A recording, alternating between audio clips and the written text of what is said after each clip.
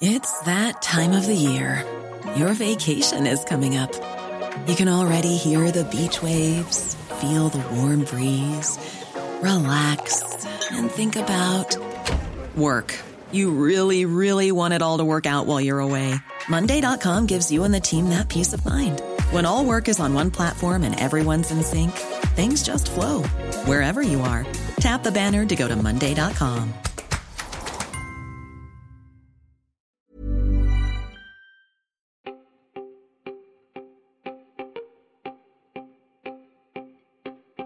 Welcome to the Help Desk for Wednesday, the 16th of December. My name is Peter Wells. And I'm Tess Bennett. And I'm full of beans because I jumped out of a plane earlier today. That video will be online soon. But anyway, let's move on to the FTC with one more Christmas surprise. And so it wasn't enough for the FTC to surprise us by suing Facebook, which was very nice of them to do, but the FTC, the Federal Trade Commission in the US, has also told 9 tech companies to share information about how they collect and use data from their users. Amazon, TikTok owner ByteDance, Discord, Facebook and its subsidiary WhatsApp, Reddit, Snap, Twitter, and Google-owned YouTube were all sent the letter to say, hand over your information about this data, please. Yeah, so the companies have 45 days to respond from the date they received the orders, and the FTC is using its authority under Section 6B of this FTC Act, which basically allows them to pursue broad studies separate from law enforcement. So that means these companies haven't necessarily done anything wrong. The FTC is just on a bit of a fact-finding mission. Yeah, I haven't seen any responses so far from the companies, but again, that's because I jumped out of a plane today and I had to put my phone away. But I would expect to see all companies arguing that sharing this kind of information would really reveal competitive secrets to their competitors, and there's just no way they can do it. But yeah, I'm sure we'll see those kind of press releases in the next couple of days, but we'll see how the FTC responds. Yeah, I think it's a really interesting one because it's potentially going to give us a much more detailed look at the inner workings of these companies and what they do with all the data that we know they're hoovering up, because they normally put out pretty benign statements about what they're actually doing with not a whole lot of detail.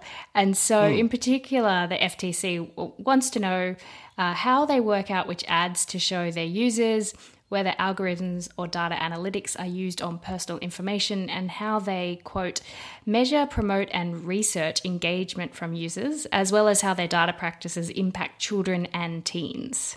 I find it really fascinating that, we only so often get just a tiny little glimpse at how these things work, how these algorithms work. For instance, with Facebook, they keep everything locked down apart from they'll do an election wrap, 12 months after the election is relevant anymore. And then you get to see a little bit of how these machinations work. But by then, probably all the algorithms have changed anyway. But either way, yeah, I am really excited to see what we find out from this. And moving on to Pinterest, which has settled a gender discrimination case brought by its former chief operating officer for $22.5 million. Francois Broger sued the company in August, alleging gender discrimination, retaliation, and wrongful termination. And alongside her lawsuit, she published a blog post titled The Pinterest Paradox, Cupcakes and Toxicity, which is just a fabulous title. Mwah! And, yes. If you want to go viral, get Cupcakes and Toxicity in the title. But that post detailed how she'd been left out of important meetings, was given gendered feedback, and was paid less than her male peers. She alleged that she was fired in April after she spoke up about that treatment. As part of the settlement, Pinterest did not admit any liability, and Pinterest and Brewer, maybe, I don't know, will donate $2.5 million towards advancing women and underrepresented people in the tech community. The settlement stands out because of its size, its charitable donation, and that it was made public in the first place.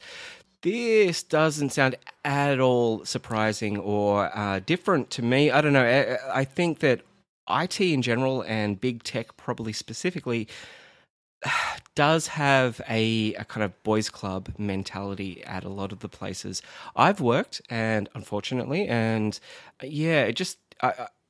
it's funny because, as her beautiful headline so wonderfully points out, Pinterest is not seen to be one of those boys' clubs. You don't think of tech bros pump an iron and then going to work at Pinterest, but they are all the same kind of engineers. It would be still full of the same Silicon Valley meatheads that you would find just down the road in Facebook. But yeah, it's a really, really fascinating problem that exists in all of tech. Yeah, I think the particular flavour at Pinterest seems to be a bit sort of not outward aggression, but sort of obliviousness or, bias that's baked in. And of course, prior to this, this particular incident, 2 black women had accused Pinterest of racial discrimination as well. They did not get a $22 million settlement, but they did speak up prior to this incident or this case. Yeah. Moving on, Apple Fitness has launched with some pretty good reviews. Most reviewers say that the Apple Fitness Plus service is excellent for beginners with clear, easy-to-follow instructions, although those coming in from, say, Les Mills or Peloton or even someone who just exercises a lot might find the service a little bit lacking in challenges. Many praise the service for playing well into Apple's strength, which is the complete ecosystem that they offer. So, you can easily move from a workout on your phone to your iPad to your Apple TV, and it's all just going to work seamlessly in that beautiful Steve Jobsian kind of white universe that we all expect to live in. But there are downsides too. Yes, so you can't use it unless you own an Apple Watch. Is that right? Yeah, that's it. That's the really? cost of admission. Yeah, seriously. And which I kind of get, part of the whole appeal is that the watch is tracking all your biometrics in real time and displaying it on your TV or your iPad or whatever. So I do get why the Apple Watch is needed to be part of the system.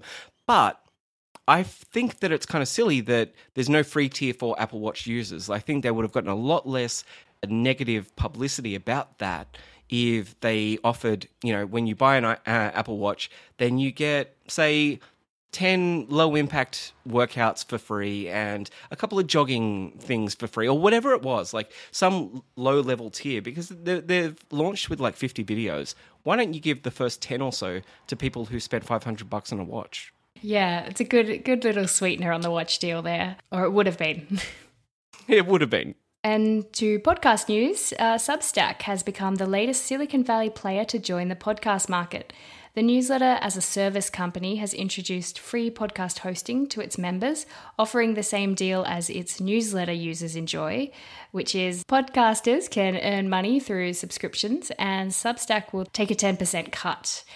Now, Patreon, which offers a similar service, charges 5% for its basic tier and 8% for Pro. And Patreon doesn't really offer anything in terms of hosting itself. You kind of do need to use Patreon with another hosting partner that you would be paying for. So, pretty good deal from Substack. And I finally did listen to the episode of Pivot that you told me to listen to about Substack and Casey Newton's exploration in Substack. And yeah, very, very fascinating. So I'll pop that in the show notes as well.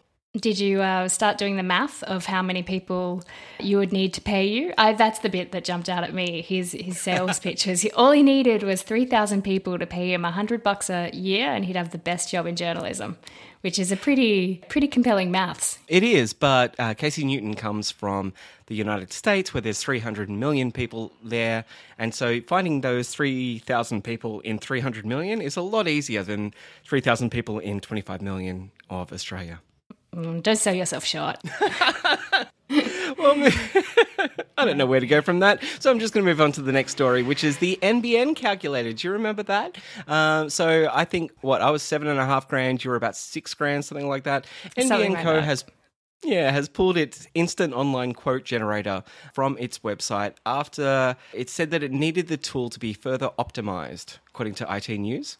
The page now says, due to a high volume of interest for more complex applications, the online quote tool is temporarily unavailable at this time. An NBN Co. spokesperson told IT News that the interest in the tool had exceeded expectations and that they've stopped taking new applications so they can best manage the customer experience for those already in the system. So it looks more like it's a problem where those applications need to be manually reviewed, and so it's not so much much of a calculator issue, but more around the process of what happens after the quote is generated. Yeah, so I guess maybe, I dismissed the calculator when we heard about it as a PR stunt to tell people this is why you can't have fibre because it's too damn expensive. But it sounds like so many people actually contacted them wanting fibre that they're surprised at the influx. I hope so. And I hope they're able to weed out the sort of nuisance. the tire kickers. Or the people that, put in fake addresses or things just to see if they could get that quote to be some giant number of, tens of thousands of dollars just for fun. I've done that before in the Apple Store. Anyway, thank you, Tess Bennett, for joining me today. Thanks, Peter. And thank you to all our listeners in podcast land. We will speak to you again tomorrow. Have a good one. Bye. Bye.